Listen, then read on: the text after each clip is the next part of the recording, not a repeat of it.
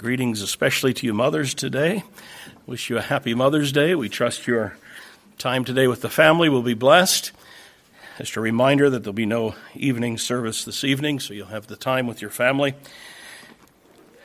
We do not always take time away from our regular preaching schedule to address a Mother's Day theme when Mother's Day comes along, but once in a while we do, and today we will look at a subject that is home-related in honor of Mother's Day.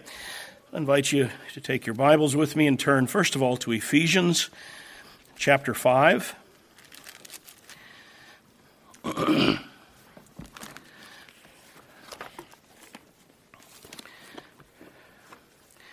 Ephesians chapter 5, and then when you have that, turn back to Genesis chapter 2.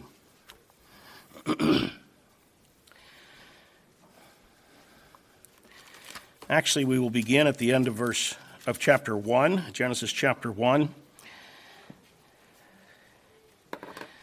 For the sake of time, we will highlight several verses in chapter 2 as well.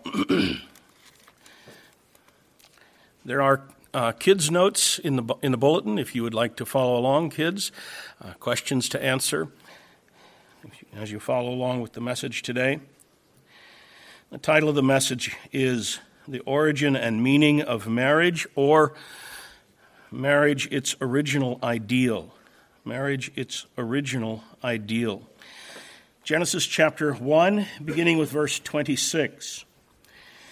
Then God said, "Let us make man in our image, after our likeness.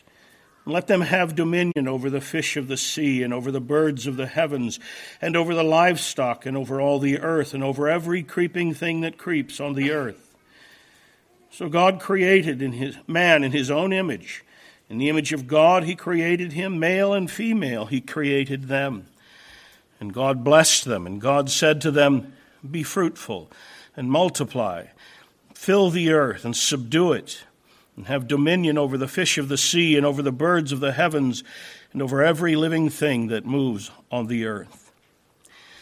And then down to chapter 2 and verse 7.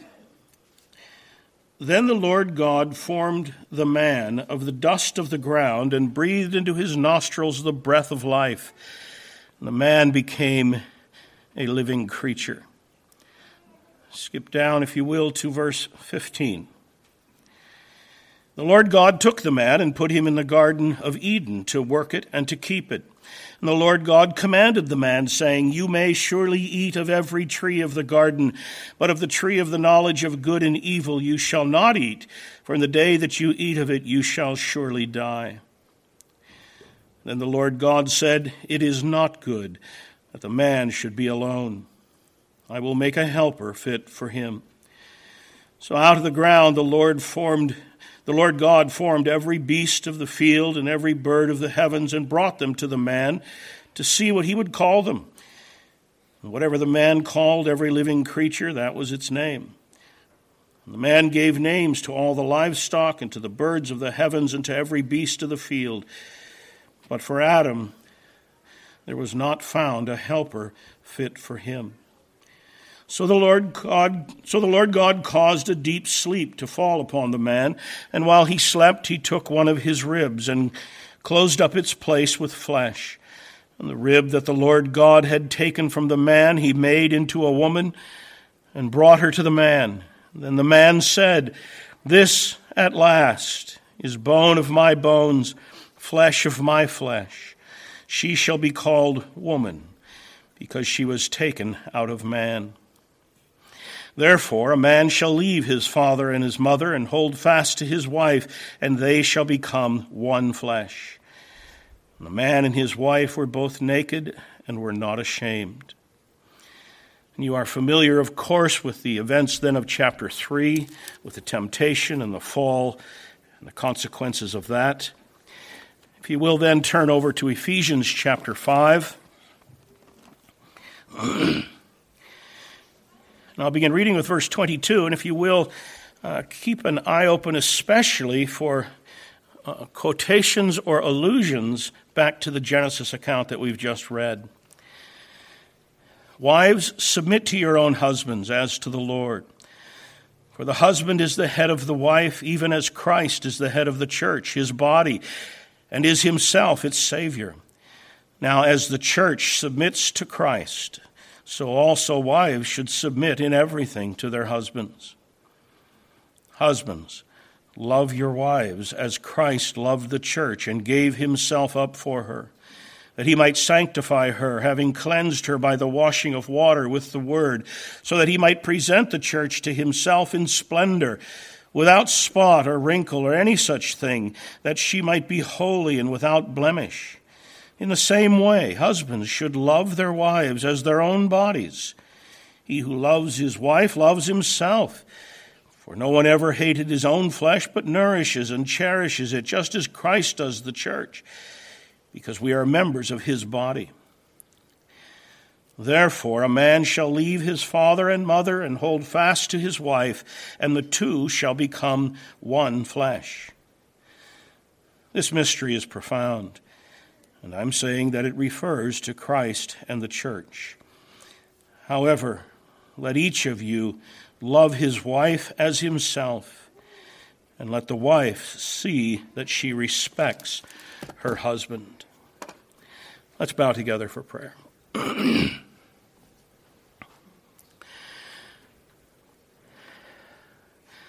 Our Father, we thank you for your great mercy and your great wisdom in establishing the home as you have. What a mark of your kindness, and what a mark of your wisdom to make for us this context in which we receive life's highest blessings.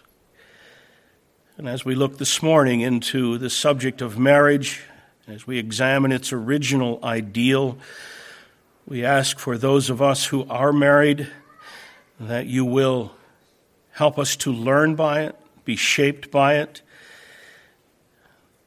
so that both we may honor you with our marriages and that we ourselves may find all of the blessing that is intended for us in it. Send your Spirit, we pray. Open your word to us. We ask in Jesus' name. Amen. The events of Genesis chapter 1, I'm sure, are familiar to you as Moses records for us the 6 days of creation when God comes and creates in order to establish the world as we know it. We have the climax of the creation account, of course, coming in day 7, which is in our as our chapters are divided, chapter 2, verses 1 to 3, the 7th day is the climax of the creation account, which is the record of God resting. But the climax of creation itself is found in day 6, and that is in the creation of man, who is made in God's image, male and female, to rule over the earth, the king of creation, to image God over the world and to exercise his rule, his dominion over the entire earth. That's chapter 1. When we come to chapter 2, remember now in chapter 1, the account climaxing in day 6 in the creation of humanity. Chapter 2 now is like a zoom lens coming back to day 6 in the creation of man and woman. And here we have then the responsibilities that are given to man. We have the institution of marriage. And in the institution of marriage, in chapter 2, we have marriage presented to us in its original ideal, and that's what I want to stress this morning. Now, I'm going to make, for the message this morning, just make 7 observations about marriage. Now, don't let 7 worry you. It won't take that long. The first 5 I'll go through in just 2-3 minutes. Those last 2, numbers 6 and 7, you might worry about that, because that may take a while to unpack. But that's what we'll do this morning. Just some observations about marriage in its original intent and its original ideal. Number 1, marriage is not a human or a societal invention. Marriage is not a human or a societal invention. It's worth mentioning because we are told that today, that as society evolved, we developed this idea of marriage. But we find here that creation was actually God's idea, and it was God's idea from the beginning. It is what we call a creation ordinance. It was God's intention for humanity from the very outset. It was not an afterthought. It was not a mere societal convenience, but God created marriage. It is his intent for humanity from the beginning. Number 2, marriage is therefore good.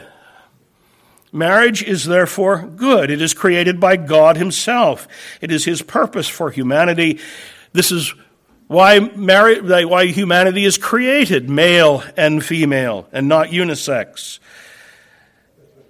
It's not less holy to be married, as the traditions of the Roman Catholic Church have taught, and this is why priests can't marry and so on. It is not less holy to be married. In fact, marriage is honorable. The author to the book of Hebrews tells us, marriage is honorable and the bed undefiled. This is a good institution that God has made, and he has made it for our pleasure and for our happiness. Number 3, marriage is a union between a man and a woman. Now, this ought to be, oh yeah, duh, kind of a statement. But in our society, the things you have to clarify. I think in the kids' notes I have here a question, what is marriage? Here's what is marriage. Marriage is a union between a man and a woman. Now, this lies just on the surface of the text of Genesis. We're created male and female. And the first marriage, the first home, is of a man and a woman. In fact, I'm not sure, but there might even be a hint of that in the language of verse 22, where it says that God took a rib from Adam's side, and with that rib he made a woman. The verb there, made, is kind of a tricky thing to translate, because actually the word is built, assembled. Has the idea of planned architecture. And I don't know what all lies behind that, but it has, I would imagine, something to do with her loveliness and especially her compatibility to man. Again, not unisex, but marriage is a union between a man and a woman. That's what it is from the beginning. Number 4, marriage is to be a union of one man and one woman. Again, this just lies on the surface of the text. God's creation ideal for marriage is plainly put up for us, not one man and multiple wives, not one wife and multiple husbands. One man, one woman is God's ideal for marriage. Number 5, one purpose for marriage, and note that I say one purpose, not the only purpose, and not yet the main purpose. But one purpose, one important purpose for marriage is to have children. We have that in chapter 1, verse 28. God brought them together and blessed them and said, "Be fruitful and multiply and fill the earth and subdue it and have dominion." Now, this is not to say that this side of the fall, particularly, there may be reasons not to have children, sometimes physical reasons, sometimes other kinds of reasons. There are exceptions to this, of course. But this is the norm. Universally, this is the norm. And God's intention for marriage is for procreation. One purpose of marriage is to have children. Now, number 6, and here we will take a little bit longer. The first purpose of marriage. Before I finish that, I'm going to let you think about it. What is the first purpose of marriage?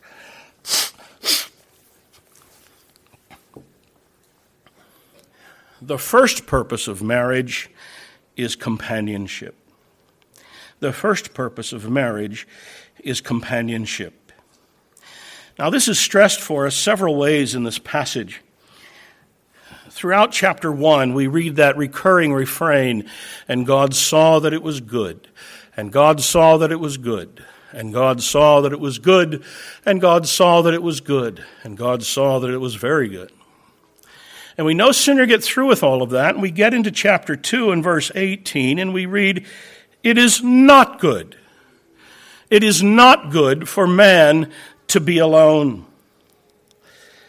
Now, there are a couple of ways to say not good.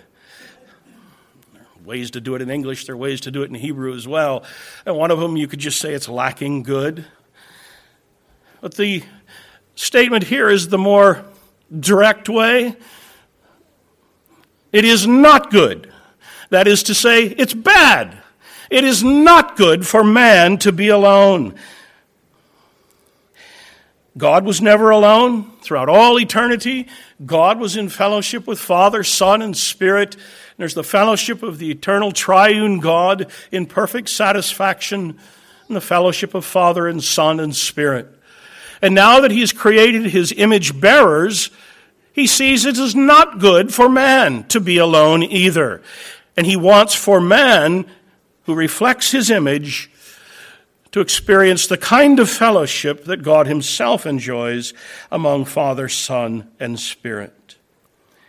Now, there are other purposes for marriage beyond companionship, as I've mentioned already, to have children, to provide environments that's conducive for raising children in the ways of the Lord, to provide a context for the right use of physical passions that God has created, which themselves are good, but to give the right context for those and for their happy and pleasurable expression. And in fact, those physical relations themselves are one aspect, and a very important aspect, of the companionship that God has given in marriage. But the first purpose of marriage is companionship. It is not good for man to be alone. I'll make a helper suitable to him.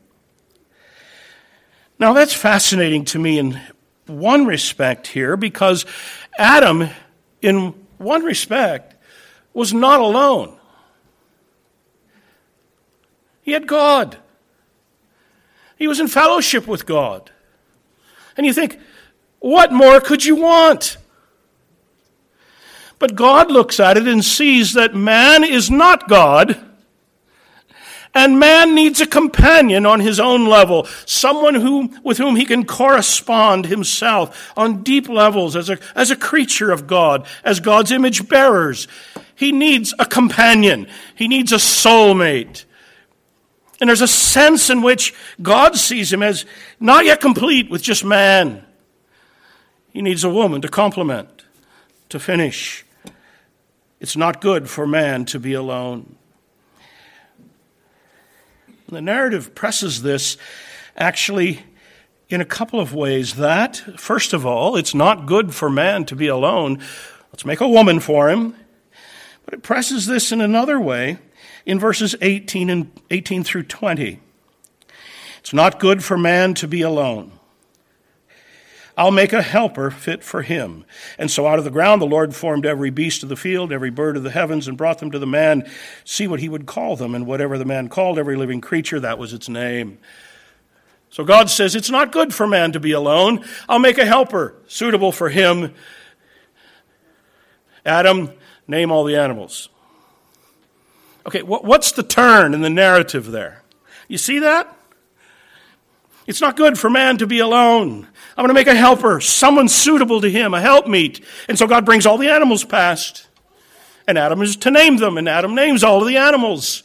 And at the end of it all, we read in verse 20, the end of verse 20, but for Adam there was not found a helper fit for him. That is, Adam recognizes his aloneness, that he needs a companion, and all the animals are brought past him, and he names them. And after all is said and done, Adam realizes that a dog is not really man's best friend. He needs a woman. And that's the conclusion it comes to in verse 20.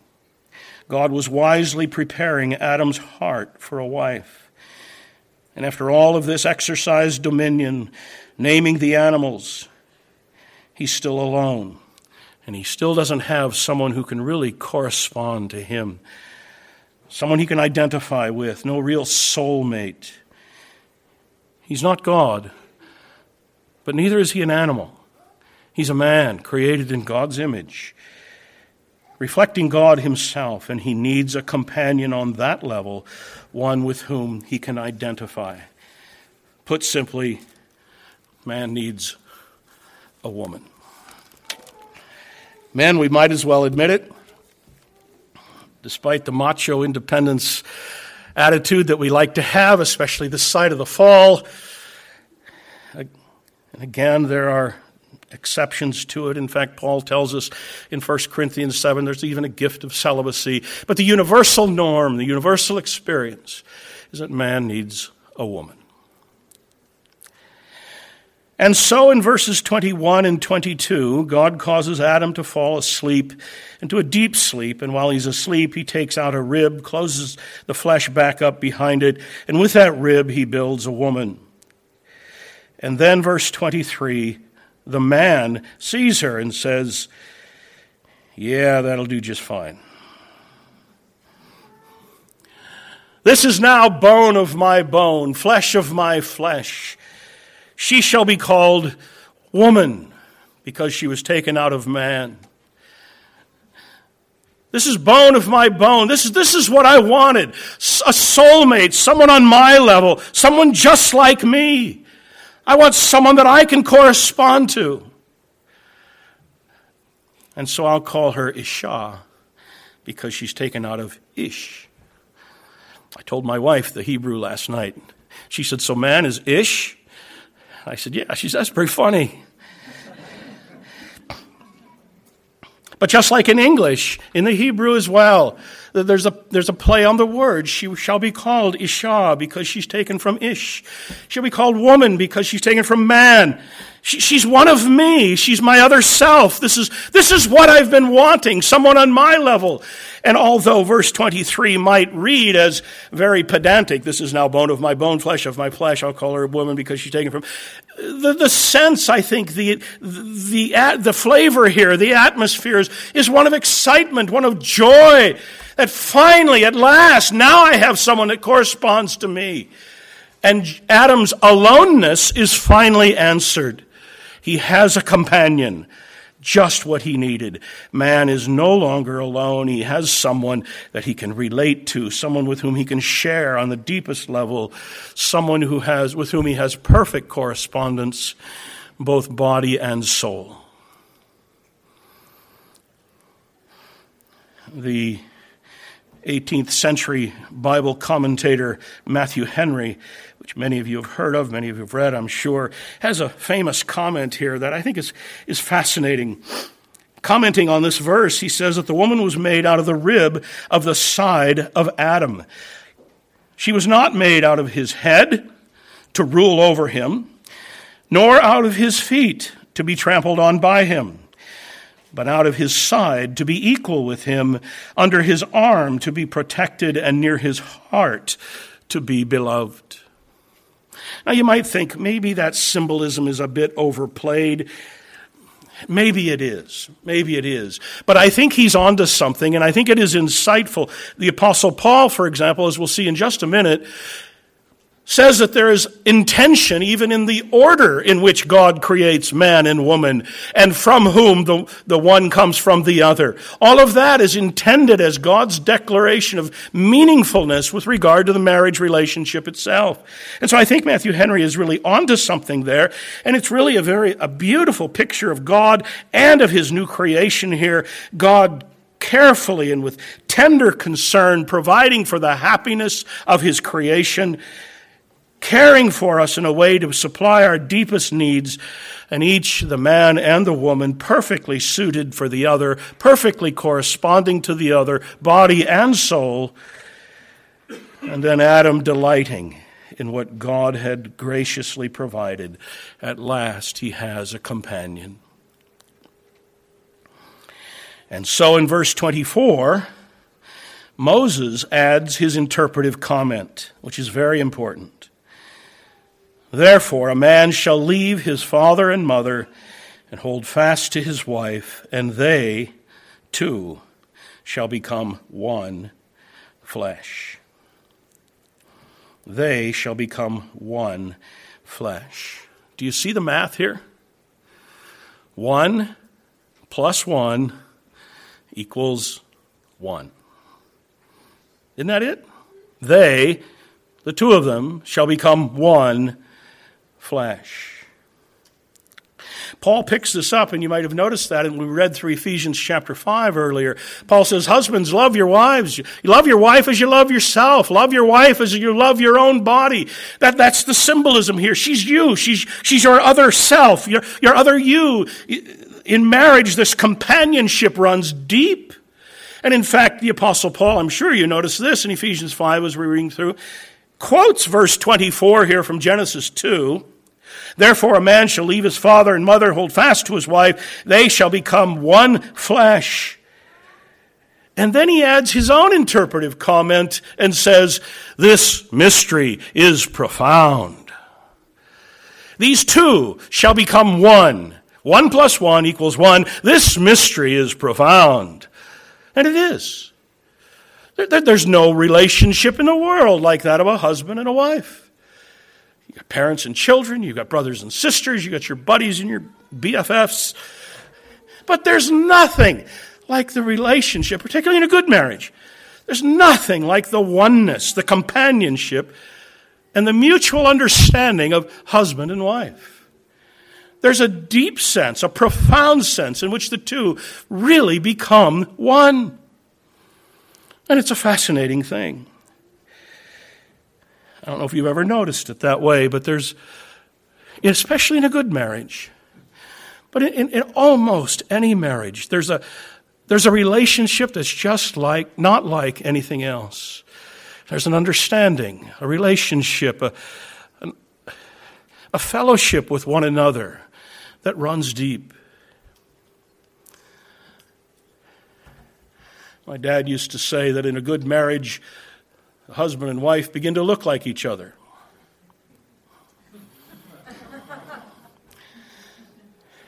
I think he's on to something.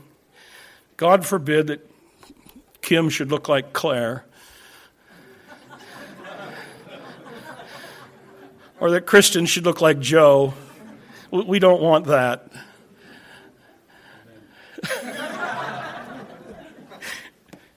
But you see, he's on to something. There is something about a good marriage that they click. They're in sync. And so much so that they begin to reflect one another. And when you begin to know them well, somehow you just can't think of the one without thinking of the other. There's such a reflection and a correspondence and a deep companionship that becomes so evident in their relationship. Everybody knows them, knows it. That's its created ideal. That's what it's for. Marriage is for companionship. It is not good that man should be alone. I'll make a helper suitable to him, one on his level that perfectly corresponds, body and soul. And so it is God's intention that a man leave his father and mother, cleave to his wife, and the two shall become one. First purpose of marriage is companionship. It's really a beautiful thing to see. Did you know that the first purpose of marriage is companionship? You might not have thought of it in exactly those terms. You might not have recognized that that was a biblical teaching. But I suspect that every one of us who has been married knows that companionship is the first purpose of marriage. At some level, we know that. We know it because that's why we want to marry. Oh, sure, some people have wanted to marry for the money or the prestige or marry for sex. But deep down, universally, the norm is we marry for companionship. That's what we want. And any failed marriage, any faltering marriage hurts on exactly this scale. I've lost companionship.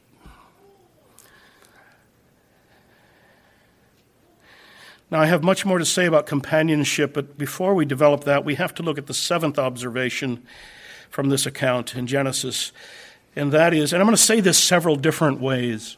Number 7, the woman was created for the man. The woman was created for the man. Or, we can say it this way, the wife was created for the husband. Her purpose was wrapped up with his. Or we could say it this way, her purpose was him. Her reason for being was her husband. And all of that is to say, I'll say it here one other way, all of that is to say that within this companionship, and let me stress, within this companionship of equals, there are distinctive roles. Now, this whole question of the structure of leadership in the home, of course, is a huge issue in our society today. The biblical teaching on it is pretty clear. It may be the point after the fall in Genesis 3:16, your desire will be to your husband and he will rule over you. That may well point to the fact that this battle of the sexes and the one trying to rule over the other, but ultimately the husband having the authority. That may well be the intent there. And of course, in Ephesians chapter 5, the New Testament makes it very explicit. Wives, submit to your husbands, reverence your husbands, and so on.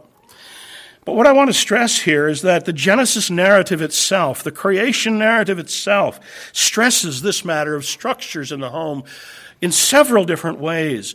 Number one, man was created first. Well, you think, well, what's that got to do with anything? Someone had to be created first. Well, not exactly. They could have been created at the same time.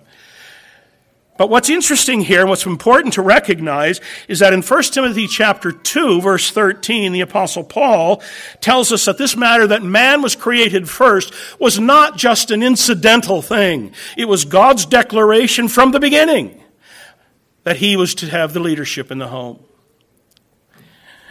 Number two, not just was man created first, but the woman was created from the man.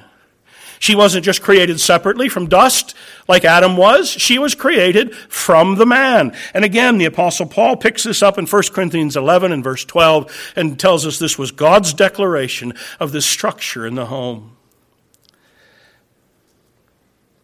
There's another way that this structure of authority or of leadership in the home is stressed in the creation narrative. And that is the fact that Adam gave his wife her name. Both before the fall and after. Before the fall, she shall be called woman because she's taken from man. After the fall, calls her Eve because she's the mother of all living. He gives her her name. That is a function of authority. We find that throughout the Genesis narrative as well. In Genesis chapter 1, God creates the light and the contrasting darkness. And the light he named day. The darkness he named night. We read on that God creates the firmament, and he created the surging depths of the waters, and he created the dry land, and the firmament he named the heavens, and the surging waters he named the sea, and the dry land he named the earth. This is a function of God's dominion, giving names. We find it in Genesis 2 with Adam exercising his dominion over the created order, naming the animals. It's a function of his leadership. We find it elsewhere in the Old Testament as well. Numbers chapter 32, when the Reubenites conquered the Amorites, first thing they do is change the name of the villages and the towns in the area to note their new control. Later, when Pharaoh Necho conquered Eliakim, first thing he does, changes his name to Jehoiakim. You find it in the book of Daniel. The Babylonians conquer Judah, and they carry Daniel and the 3 Hebrew children back to Babylon. Give them new names. This is a function of parental authorities today. We give our children their names. We don't wait and ask them what they want to be called. And so Adam is created first. She is created from him. He gives her her name. And there's one other that just lies on the surface of the text, and that is in Genesis chapter 2. God identifies her as Adam's helpmeet, his helper. Now, that is not something that's said of the man. It's said of the woman. Her focus is to be him. Her reason for being is him. And this is a function of their companionship. And so before ever there was sin, from the very beginning, headship in the home was established.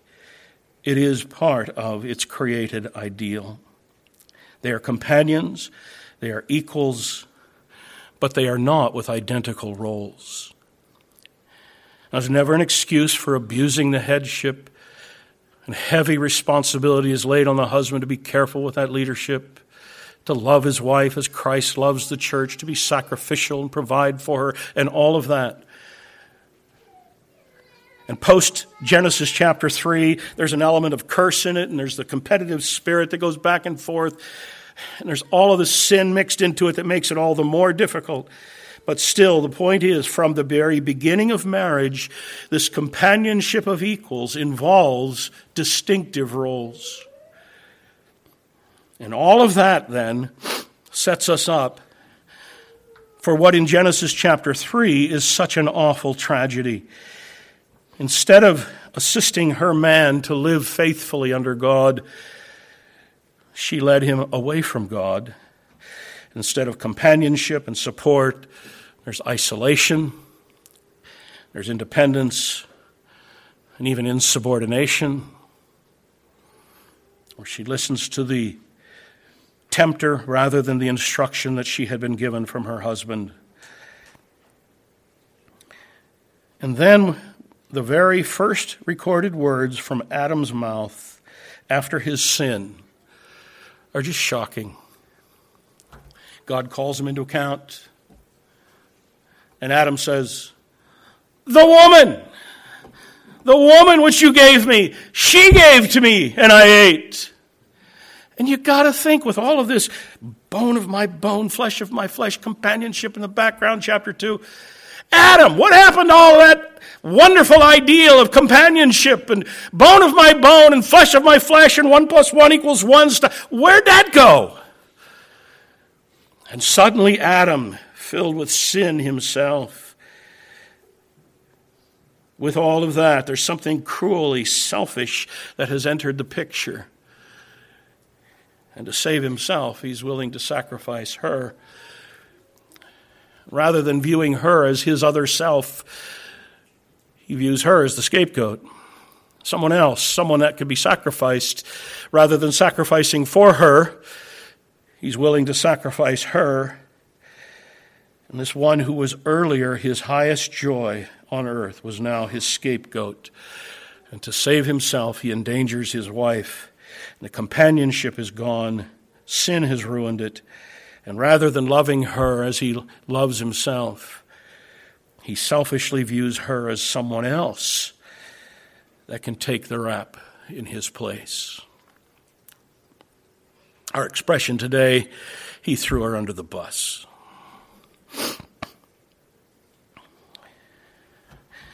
Did you know that the very first thing to go in marriage is companionship? Before ever there is legal divorce, there's mental divorce.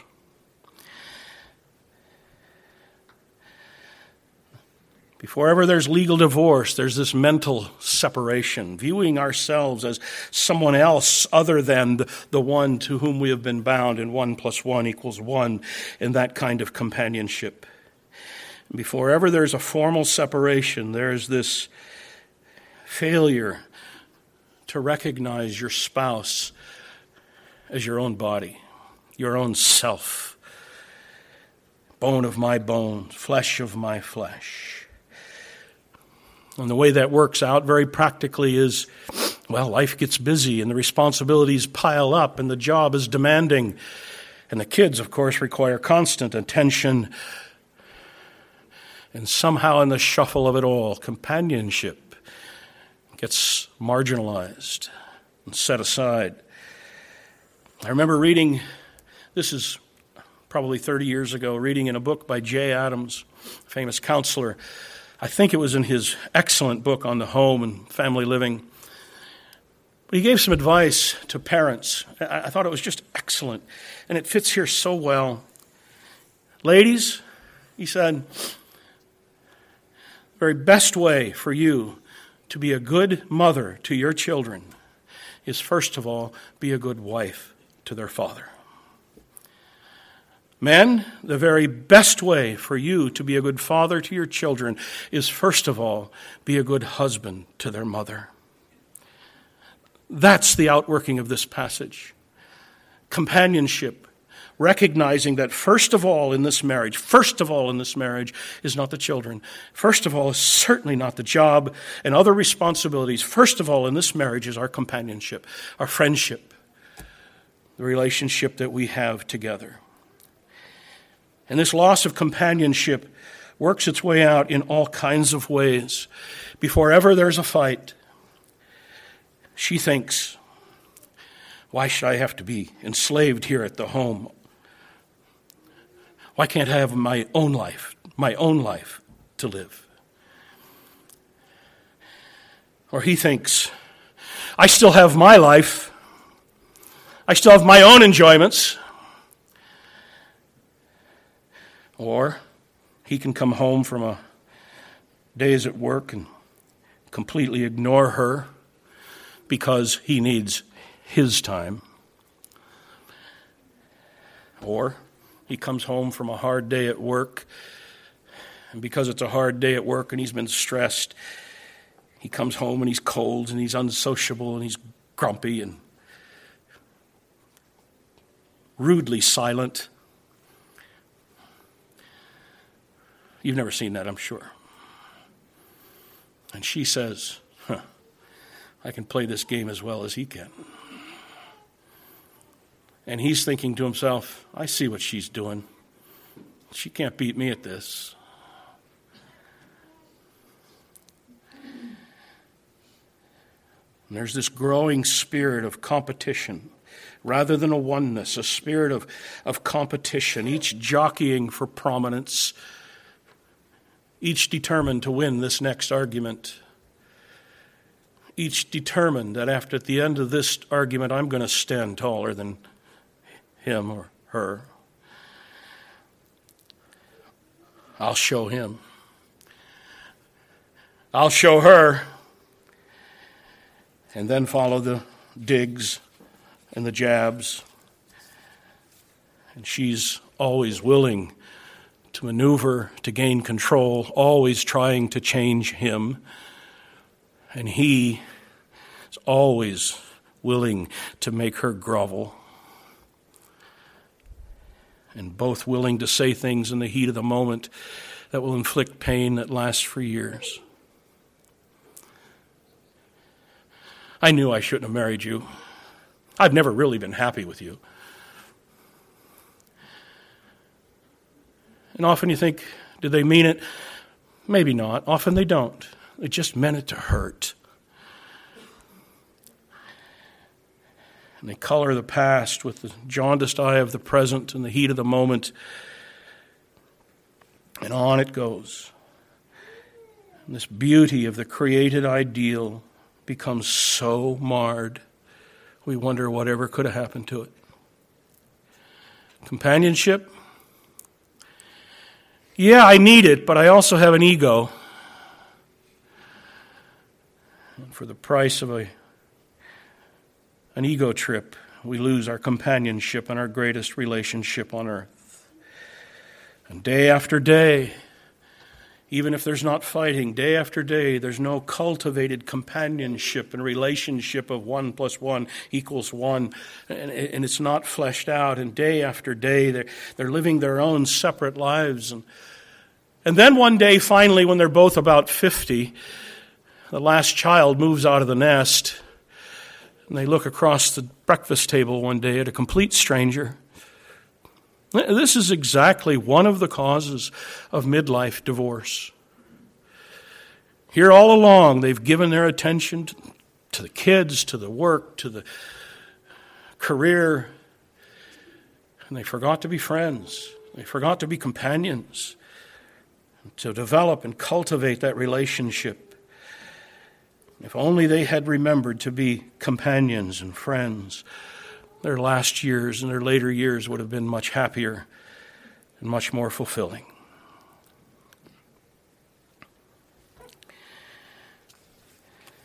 Well, all of this comes in on display in Genesis chapter 3. Adam and Eve rebel.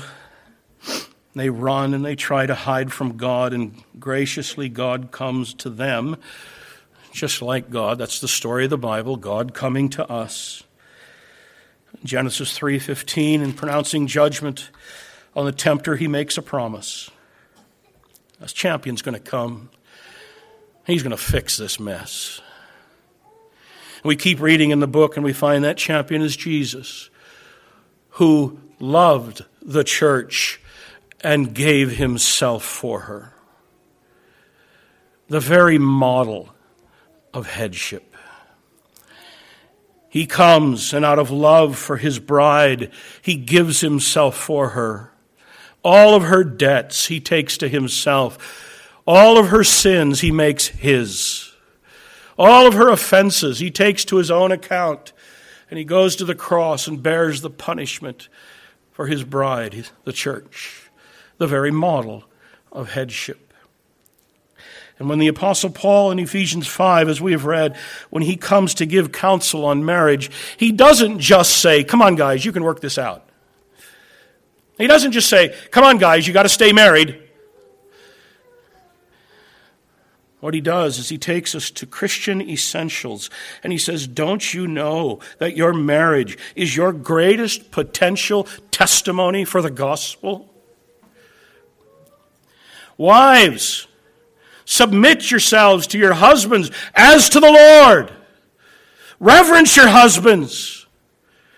Husbands, love your wives as Christ loved the church and gave himself for her. And your children ought to be able to see it at work in your home. You teach them the gospel. You try to evangelize them. And gradually it begins to dawn on them, my mom is so utterly devoted to my dad. And my dad, he gives himself even sacrificially to my mom. I get it. This is that gospel they've been telling me. They really believe it.